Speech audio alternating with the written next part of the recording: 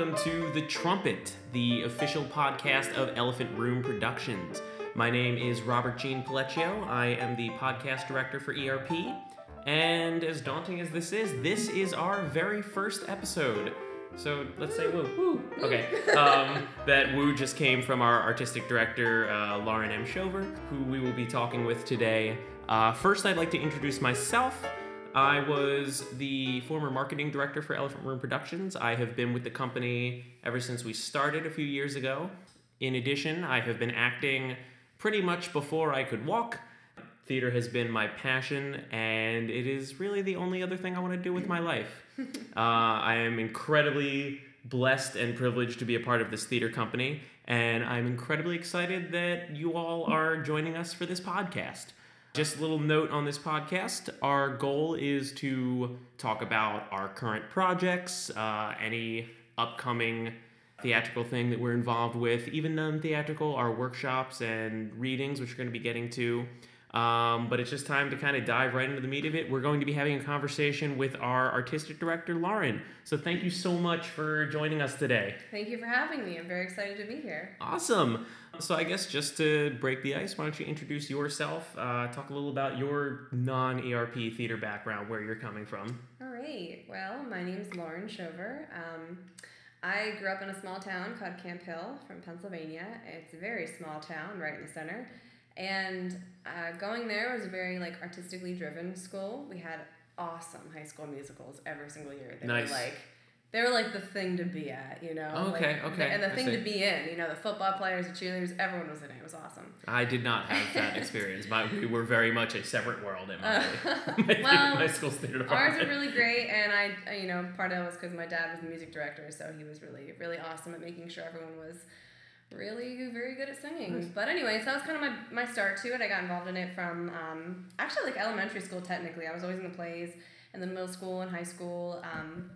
Always kind of being that perfect secondary actor. You know, I'm very Nice. Very awesome at being that character. What was your high best? school. What was your best role in elementary or high school before you got to college?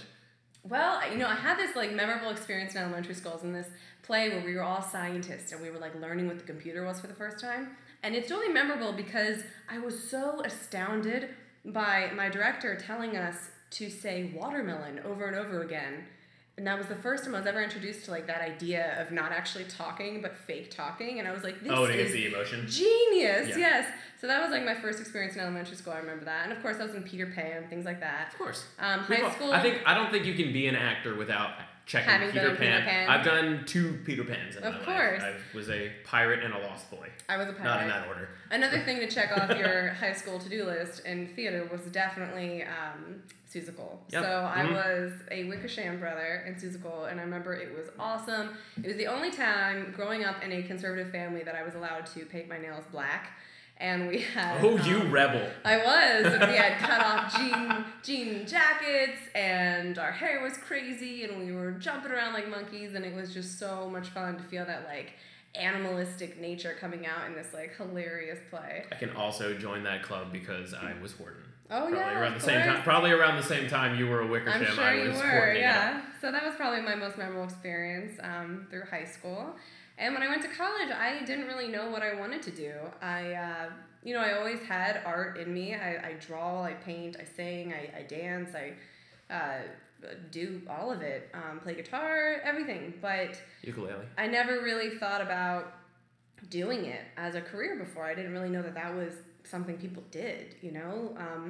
So when I went to college, I was undecided when I got into Bloomsburg University, also in the middle of Pennsylvania. Go Bloom. And I finally decided that I was going to be a psychology major because that is another subject that's always stuck out for me. Just this deep understanding of human behavior, which personally I find go very hand in hand with theater.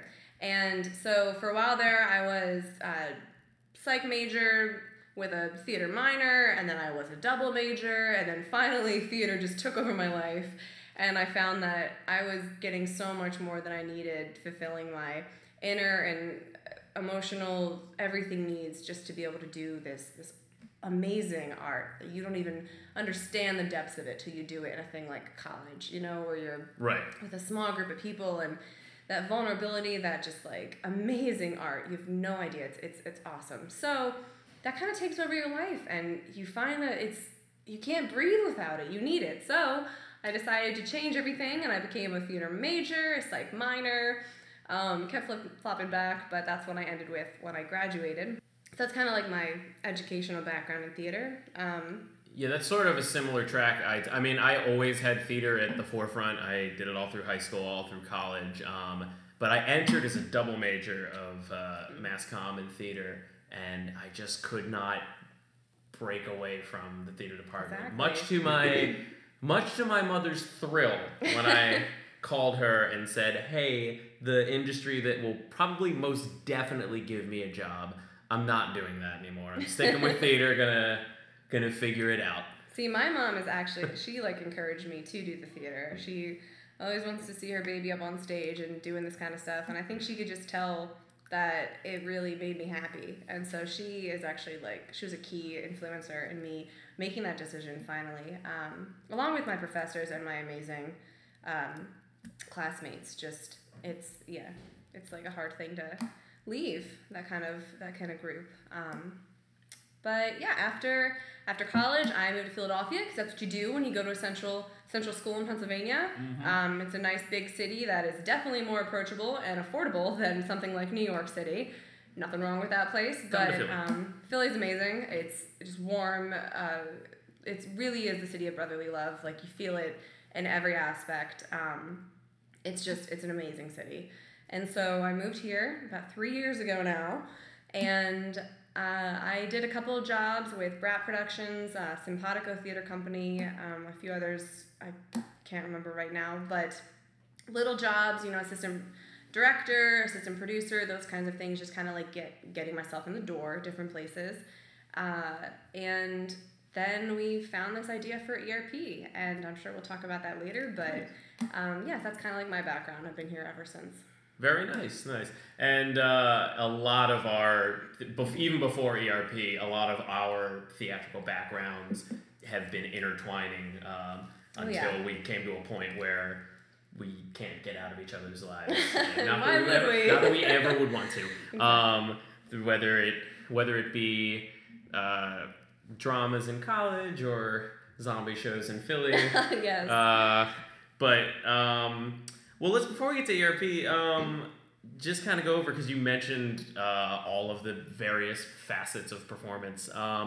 What is your main focus? Because I'm kind of a jack of all trades as well. I fancy myself an actor primarily, but I always love directing. I've kind of filled into every role you can fill into a theater. Is there a particular aspect that you want to stick with or make your main focus, or are you kind of okay with having a broader range of hats? I guess it's kind of a funny question, but it's hard to answer. Personally, I started as an acting major, being more interested in that kind of thing. I always did that kind of thing in high school, and I didn't really know anything about the other aspects of it. And Bloomsburg in particular is an amazing program, and they give you the opportunity to do so many different things. I got to try literally everything. I think the only thing that I did not do was costume design, and that's just personal preference. But I think that's kind of the cool thing about going to a small theater department versus a large one, because you don't have a choice but to have all of those experiences. In fact, I also work at Hedgerow Theater, and that's kind of the same thing they have in place there. Is pretty much, there are the dedicated actors, the dedicated stagehands, but you can't really get away with not putting your hands in everything. And I think that's really beneficial especially for us in creating ERP, that we have these kind of background skills in all of these aspects of theater. Absolutely. So I was doing acting for a while, and it was actually a friend of mine who kind of like turned me on to directing. But when I was in middle school and high school, actually, I worked at my church as the dance instructor, and I would come up with these liturgical dances for church all the time. And I didn't really know it then, but I was directing for years. And I was pretty good at it, They were pretty awesome dances. And so I kind of, when I picked that up in Bloomsburg again, it just felt right, it just felt perfect. And so that is definitely my main focus when I'm directing. I feel the most at home. But I have set designed, I have sound designed. That's probably my more favorite is the sound designing, because it can just make or break a show, It's just, it's got to be perfect. And I love makeup. I mean, zombie, like we've done that for years with the zombie show, but doing all kinds of makeup, gender reversals, like one of my favorites too. It's just amazing how different our faces are structured, and all that kind of stuff just blows my mind. So I've definitely been really interested in that kind of stuff. But honestly, as far as like deciding between acting and directing, and recently I've gotten into playwriting too, I think to be the best artist that you could possibly be, you should be good at all of those things. And maybe not good, but like well versed in them, because the more I directed, the more I knew what to do in auditions to get the director's attention, or to like really know what to do as an actor and understand what the character was meaning, and vice versa. As an actor, as a director, I knew what the actors were going through, what they needed to hear, what they couldn't hear, and like what helped them. And I think all of it goes hand in hand. And to be the best that you could possibly be, you should understand every aspect of it. So I think, to answer your question, it's definitely more beneficial to be like well versed and go to a school like Bloomsburg where you can really get that experience. And always keep learning. You never want to stop learning, especially with something like art that changes all the time. All right, wonderful. Well, let's just go along to kind of the main meat of why we do this podcast, but Elephant Room Productions. So as I said earlier, we've been active for a few years. It was really 2014, I think was September our first. 2014. Yep. So I've been involved with you in this company since the beginning, but it was really you and Chris Uloff. It was your brainchild. So how did you just get the gumption to just go ahead and say, all right, we're starting a theater company? Because I'll say, before you even answer, I remember you and he had kind of talked about it a little, because I remember you had kind of been discussing like some kind of step towards more professional theater, and I texted you later that day and said, hey, how'd your meeting with Chris go today? And you responded, good. We're starting a theater company. Sounds like something I'd say. I was like, oh, what? You were like, yep, more details to follow. So that's kind of how it happened.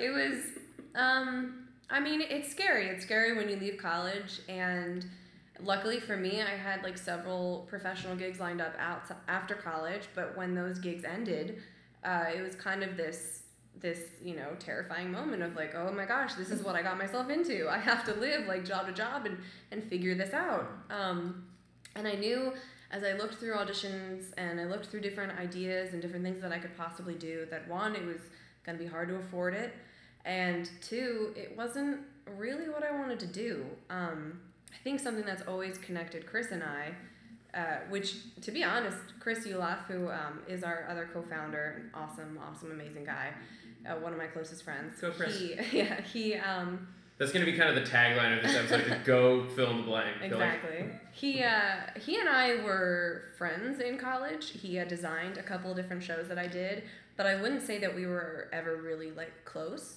I never knew that much about him. He was actually an English major and a theater minor, I believe. Chris, if you correct me if I'm wrong there. And we reconnected outside of college on one of my post-college professional jobs in New York, and working with the Artful Conspirators.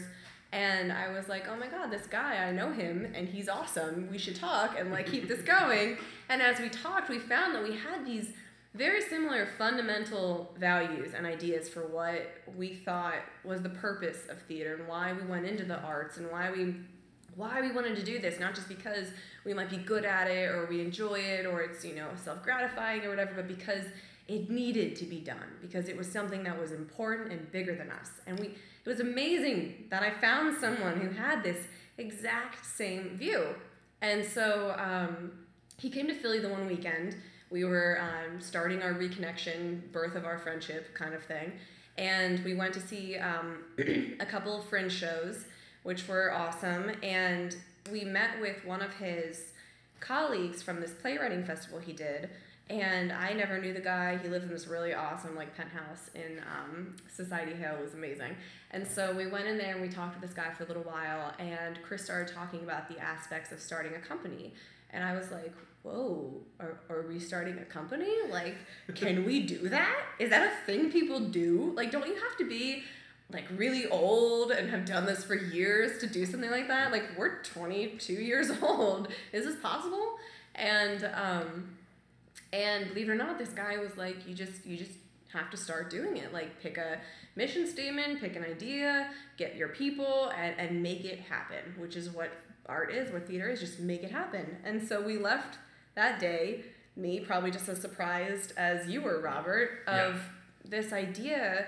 Well, because actually I being thought something when you we could do. Yeah, I thought when you told me about this meeting with this theater professional, I thought that it was like some kind of like foot in the door type meeting, or like talking to him about his theater company. I had no idea that we were going to embark on this crazy journey on a, I would say, pretty firmly built ship that occasionally hits some stormy seas. But yeah, let's. Well, I think like what we really wanted to do in both of us was we had this overwhelming desire to do the work that we wanted to do on our own terms. And sadly, you know, there are so many talented people out there and so many people with these amazing ideas and amazing plays, but it is such a hard world to get into and so difficult and filled with rejection and, you know, constantly trying for years and years and years until you can finally catch someone's eye in the right way and make your way into something. And a lot of it is, you know, social and getting in the right group and all that kind of stuff too, which the politics of it kind of played into us wanting to do this as well, especially in the cities that we work in. And we both just kind of decided that, you know, of course we can work with other companies like forever and ever, but for the stuff that we want to do, we should just do it, and we should call ourselves something. And it was actually my mother, I have to give her props for this, came up with the idea for Elephant Room.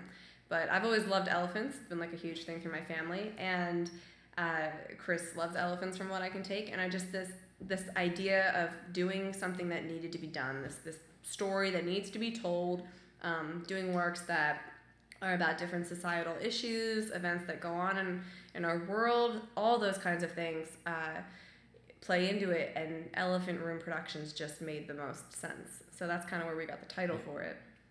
I think it's interesting that you mentioned about the trepidation of kind of going into this so young and without that many worldly theater experiences, because I would say that there were definitely, I'm very proud of everything we've done, every project that we have undertaken. But there were definitely some roadblocks with what you mentioned. Us kind of, we kind of approached this, I remember from the beginning, as if we're gonna go to step one, we're gonna lay the foundation, and then we're gonna build the house and live in it, is basically what it felt like. Well, and honestly, it was even more than that. It was kind of like, we have the house, okay, let's bring people in, let's live in it. And, you know, I think being a bunch of artists rather than production people, although a lot of us have some experience in production, have this desire to just do art, which is great, but we learn, and we still learn all the time, that you have to take a step back and really make it happen. Like, of course you're going to run into roadblocks, and we had so many different moments of just self-discovery within our own group of who we are, what we can do versus what we want to do, and really narrowing down a mission statement. That was a big part of it. Narrowing down who was going to do what, and that's changed, you know, asking artists to do things that needed to get done that are, you know, boring financial or schedule related things, but, you know, that all plays a part in actually doing a theater company. And we've done several different workshops, several different stage readings. All have been incredibly successful, very beneficial to the playwrights, and very well received by the audiences. And not only that, but once you have that show, how do you get people in the door? How do you advertise? And it's just amazing how much you learn when you go through processes like this, where you're running it and trying to make it happen, and you find all these different holes that you have to fill, and I think we've been very good at doing so. But of course, you're going to learn as you go. And I think now I'm incredibly proud at the place we are and where we are with it. And but of course, you're going to run into roadblocks. You're learning, and you're kids. You don't really know all that you know, but you learn, and that's half the fun of it. Let's stay on the subject of the workshops that you mentioned, because that honestly, what sets us apart, the thing I'm most proud of with the work we've done, the shows we've done, is that we're not necessarily mounting fully staged, published productions like every other theater company. We are the voice for young artists, maybe not even young artists, just artists who have a story that they want to tell at whatever stage it's at. So what kind of led to the decision to stay more driven on workshops versus the full-fledged published plays? Well, I did my first workshop when we were still at Bloomsburg. It was with David Miller, he was the director, and Dan O'Madden, both from New York City. He was the playwright, and it was this play called Foothills Park, which is amazing. And I was acting in it, but throughout the process, I definitely stepped on the toes of the director because I just had so many questions, and I was so amazed by the experience of having a playwright in the room where you can ask questions. They don't have to answer, but they're just gathering all of this honest-to-God feedback, all of this honest reaction and questions, and like if you could take old plays that have already been published and do that with them, like how many questions would you have where the playwright might have been able to go further but never had that experience because we're all believing in ourselves and don't think that we need that, but it's amazing to get that human connection throughout it and for it. And so part of it was just this overwhelming love for workshops. And as a director, as someone like that, what I love most about that is watching those who I help succeed. Like the actors, finally finding that moment and those kinds of things is so gratifying to me. And so this playwright, being able to move further with their script and figuring out what works and what doesn't work and what questions there are is so beneficial. And I think this world needs new current art, and I think that is so important. And if we can help with that, that's just great. Like I said before, Chris and I have always felt that this theater is bigger than us, and what we can do to make it succeed and be amazing is just so great. Another part of it, to be completely honest, was just what can we do versus what we want to do. When we first started the company, of course, we had a whole season schedule, and we had several different shows lined up that we were going to have lighting designers and costume designers and the whole nine, because of course we can just do the impossible. Well, because I remember it was our quote-unquote first season. We had Foothills Park, which was a very successful weekend workshop that ended with the stage reading in both cities. In both cities, that blew my mind too. That this was my first experience with this company, and I was performing in Philly and then going to New York. We had kind of a self-weekend workshop the following spring where we just all brought plays to the table and read through them. And the idea was the following season we would do a weekend workshop like we had done before. We would do a fully mounted play, and then we would do a fully mounted original play that we were supposed to have written within the span of 6 months. Which is great, but we had to kind of look at the reality of what we could accomplish with all of these young artists, and in reality what we could afford to do too. And I think one thing that we've learned over the past 3 years is this overwhelming desire to put out quality versus quantity. It's something we've had to accept ourselves. We, of course, have these beautiful ideas that someday will happen, but we want them to be the best that they could be.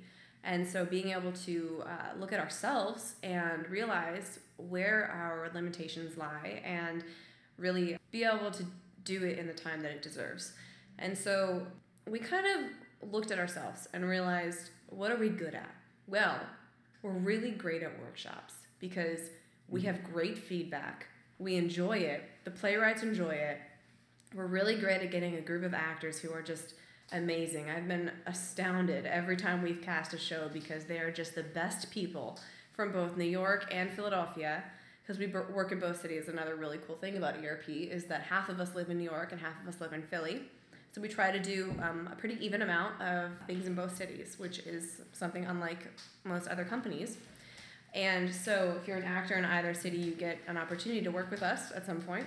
And so I'm kind of losing my train of thought here, but sorry, a cat ran in here, and I got a little distracted by the kitty cat. It just goes to show that you never can predict what's going to happen on the trumpet. And he's back. He's back. Come on. Not to pull the veil back on the professionalism of the recording, but we are recording in the room that also houses his food, and he is exactly a little hungry. He puts the same emphasis on food as I do, so I can't fault him for that. So, but going back to it, I think we're really good at the whole development, and I think we kind of like to call ourselves a development company. And we're here for the stories. We're here for the art, the theater. It's not about us.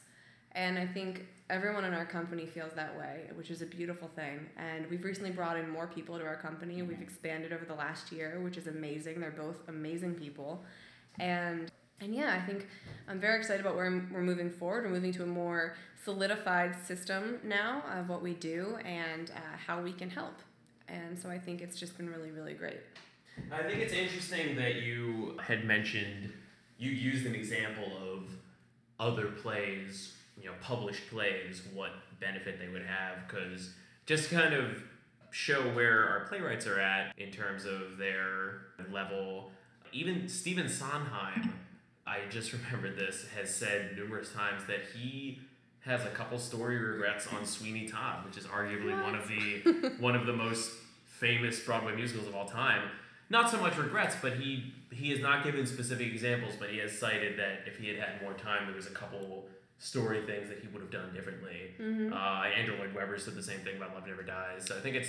And, I mean, of course you're going to find some playwrights who disagree, who feel that they don't want the benefit of other people talking about their plays or feel vulnerable about it. And, I mean, that's totally normal. That's fine. This art is very personal. It's very our own thing.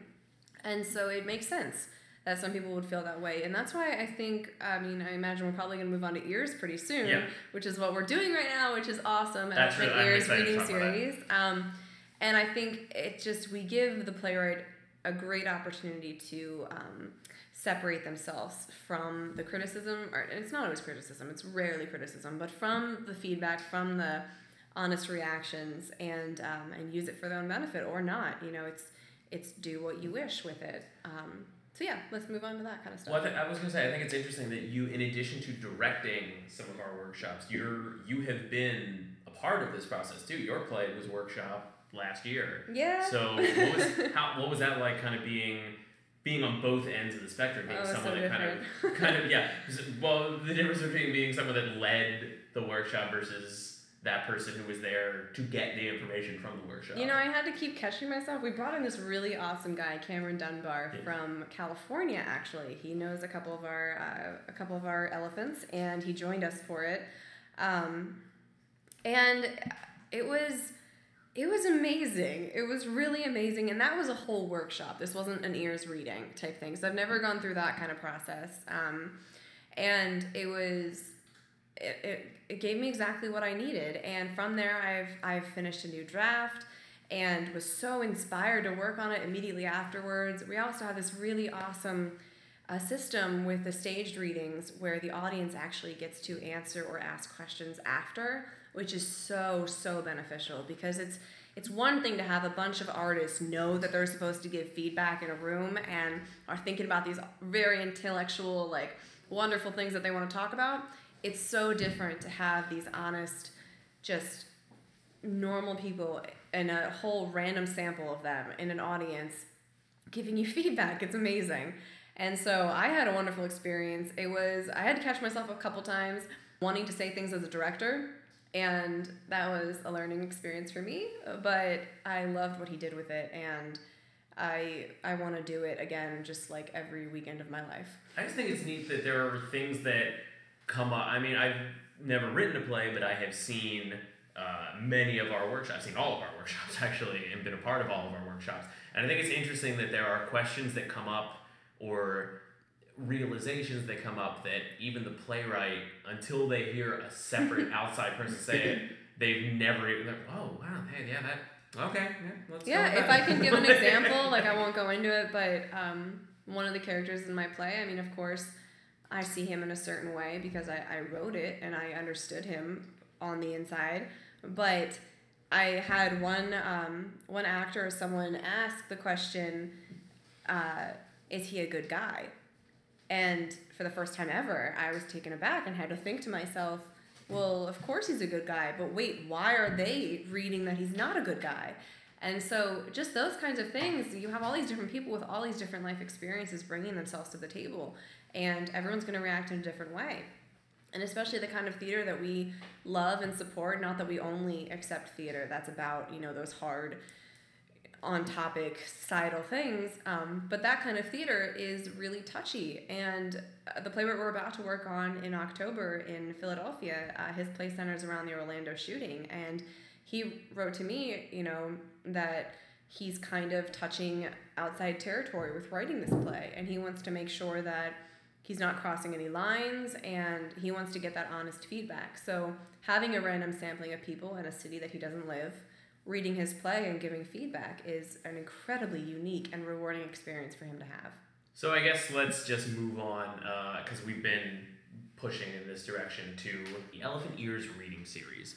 So over the next few months, as this podcast gets off the ground, our main focus will be to focus on our monthly reading series in Philadelphia and New York called the Elephant Ears Reading Series.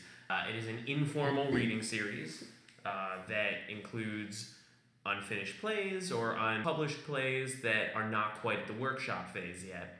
And we've done, how many have we done in Philly at this point? I think 3, I want to say. 4, I think, actually. 4 in Philly, okay. Mm-hmm. 4, yeah, that's right. We had 3 sessions. One was 2 plays. Mm-hmm. So what is the benefit of this versus what we've done before, the staged reading, the in front of an audience? Well, what is the process? The whole idea of what we do, and if you go on our website, elephantproductions.com, you'll see under the page Elephant Ears Reading Series that there is this whole journey that you can go on with us, and we'd love to take you. And so there's 4 different stages, and the first stage is the Ears, Elephant Ears Reading Series, where basically you submit your play to us. You can submit it at erpsubmissions.com, erpsubmissions@gmail.com, and we'll read your play. We'll pick a month for you.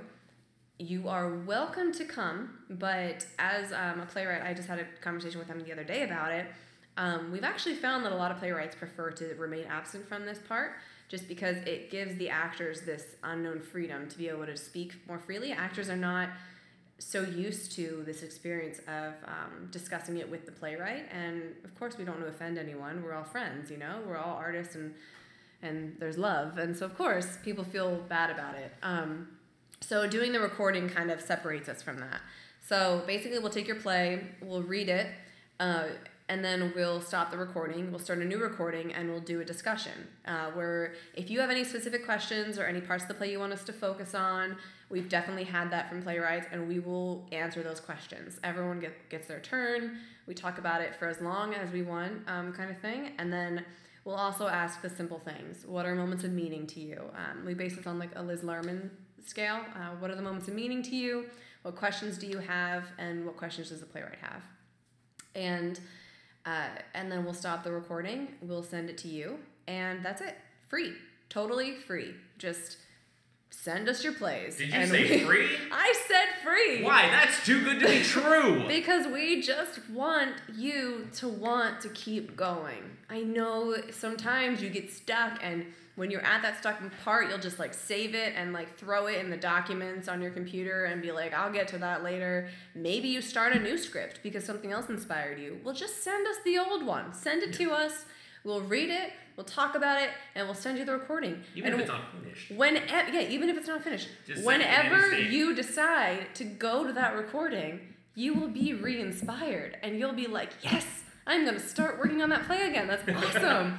And that is what happens, and that is what Ears is for. And it's us encouraging you to keep going because we want to do your plays. Because you're amazing, and we want to do your plays, so keep it going. So just to emphasize on that, we talked earlier about our main workshop goals with ERP and our mission statement.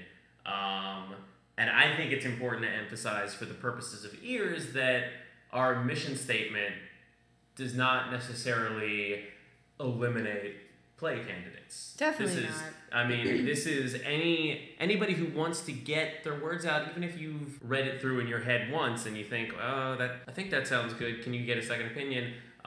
We're more than happy to tell. In fact, I would say every play that we had so far had kind of a mix of questions from the playwright. Some were kind of more on the vague scale, and some were very specific. What did you think of this character? What did you think? Did you understand this aspect of it? Which I think is really neat, because the playwright is kind of looking at the play as a whole and saying, okay, these are the things that I am curious about as a whole to play, but these are also some specific moments that I personally would like to work on. Which I think and sometimes really it depends on the level of development with the play, and there's no hard feelings if you don't have those questions. We'll ask the regular questions, and there's always a lot of feedback. And I think going back to what you're saying about it touching with the mission statement, I think one really interesting thing we've experienced so far is we're all different people. Like, all of us in this company, every actor we bring in, which are always professional actors from outside of our company too, amazing people in both cities. Everyone has different opinions and different backgrounds. They all grew up a different way. And, when we talk on these issues, you're going to get that wide array of opinions, which is amazing. We had a pretty feminist play we read here, and just hearing those amazing different opinions in this room was incredible. And of course you want that, because you want to hear both sides. And with ears, you'll be able to hear both sides, because you're going to have a whole group of people in this room reading it. It's also interesting, because even when you write a play, you may have the voices in your head of what each character is, but until it's an insane experience to hear those aloud for the first time. And in fact, what I have found most fun about Ears is that, with the exception of you and generally one or two other people in the company, it's a cold read. Everyone is experiencing these characters in the story for the first time, which has been fun for me, because I've been playing a character a certain way for like half a scene, and I'll get halfway through and go, nope, back in character. Which is great. So you know what that cold experience is for the actor. However, with that said, moving on to what your next steps would be is, if you want that more thought out, character developed experience, our next option, which does cost just a little bit of money because everything ain't free. And sometimes, we have to pay for spaces, and we want to pay for amazing actors to come in and work with us. And, it's not even covering like nowhere near all of it, but it's just a little help donation to kind of help us make it happen, because we want to so bad. And so the first option is a workshop, where we would do the day or half a day, depending on how long your play is. No rush on how long or how short it is. Totally fine.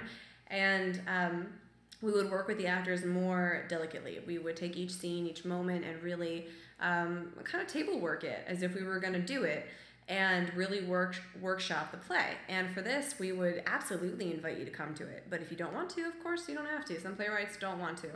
But that would be the idea with the workshop, where you could really, the actors would prepare ahead of time. They would have actions ready. They would have questions ready. They would have all this awesome stuff ready. Our next step after that would be the workshop weekend, which is a whole weekend devoted to your play. We read through it Friday night, we talk about it, we get really into it Saturday and Sunday, and work really hard on the piece. And we go through everything. We go through movement, through character development, questions. We go deeper and deeper into the script. You're welcome to rewrite. You're welcome to do whatever you want to really hone in that weekend with us and just make it all about your play. And then, for a little bit extra, we could do a staged reading of it, which is so beneficial. Yeah. A really memorable experience ERP had this past year was on Memorial Day. We actually did a staged reading of a piece called Beautiful American Soldier. And it's been a piece that has always been really close to me and Chris. Dan O'Madden actually wrote this one as well. And half of it takes place in Iraq and half of it takes place in America. And it was amazing. And I think what was really awesome about this experience is that besides the actors being off book, they were ready to do it. This play was great. It was done. It was it was really well received by the audience. The actors were so in character. Like it was so amazing. It made my heart just swell. And I was particularly impressed by the direction of that piece. Whoever directed it was. Oh. Thank you. But no, it felt like we were really doing a play, and that goes to show that the playwright was well prepared. I think the actors were very interested and loved working with us, and that we were prepared, and that this play was at a point where it was ready to do that. So your play might not be ready to do that, and we'll let you know if we don't think it is, or if you don't think it is, or what process we might want to go through first to iron out a few details or something. But that's the idea, is that you go through this journey with us with the play. You could use the same play, you could submit different plays for different stages, whatever you want to do. And the end goal is to do this staged reading in front of a live audience in either New York or Philadelphia. And this audience will then give you feedback. And hopefully by the end of it, your play will be in tip-top shape. And we can just continue to create new works together. Sidebar, one of the most unbelievable aspects of that particular workshop to me was that we were performing literally right around the corner from the Phantom of the Opera.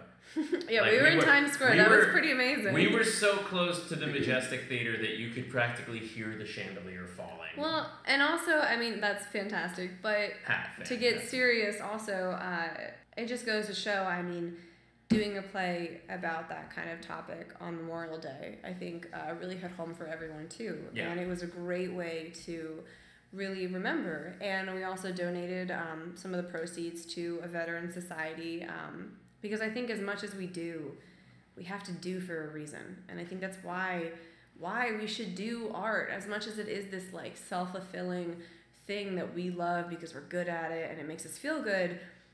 It needs to be for something bigger than us. And that's where my whole like love for psychology comes into everything, of course.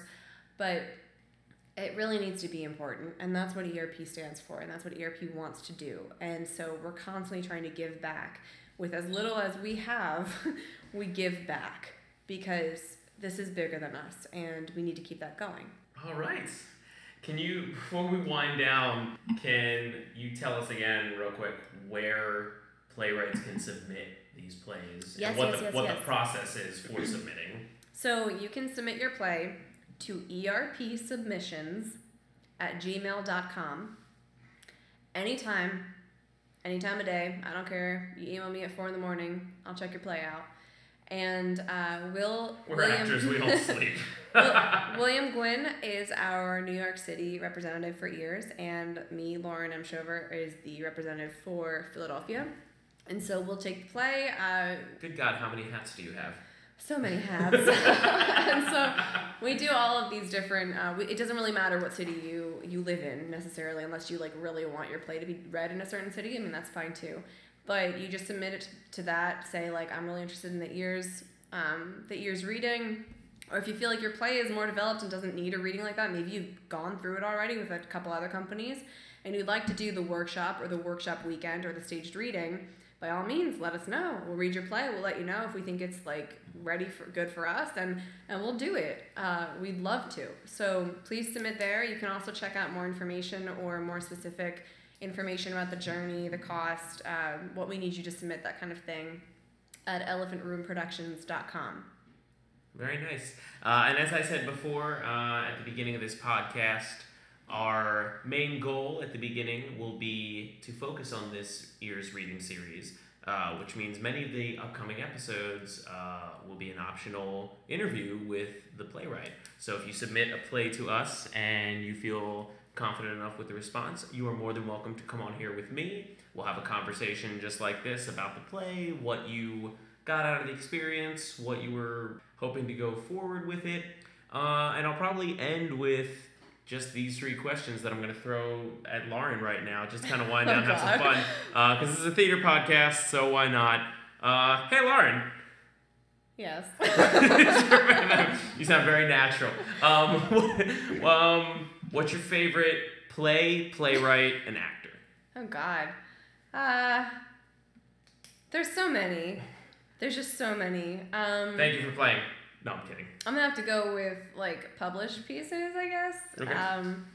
I mean, favorite play of all time, and one that is just such a dream of mine, is to direct The Pillowman by Mark McDonagh. It's just an amazing piece, and so dark and beautiful and witty, and yeah, so that would probably be my favorite play, I've got to say. I will say I still have not gotten You the need opportunity to read read it because you will not put it down once you start. It's very good. It's very, very good. For favorite playwright, well, the first play that I really ever directed, full production-wise, was in college, and it was Jack and Jill by Jane Martin, which isn't a play that a lot of people know about.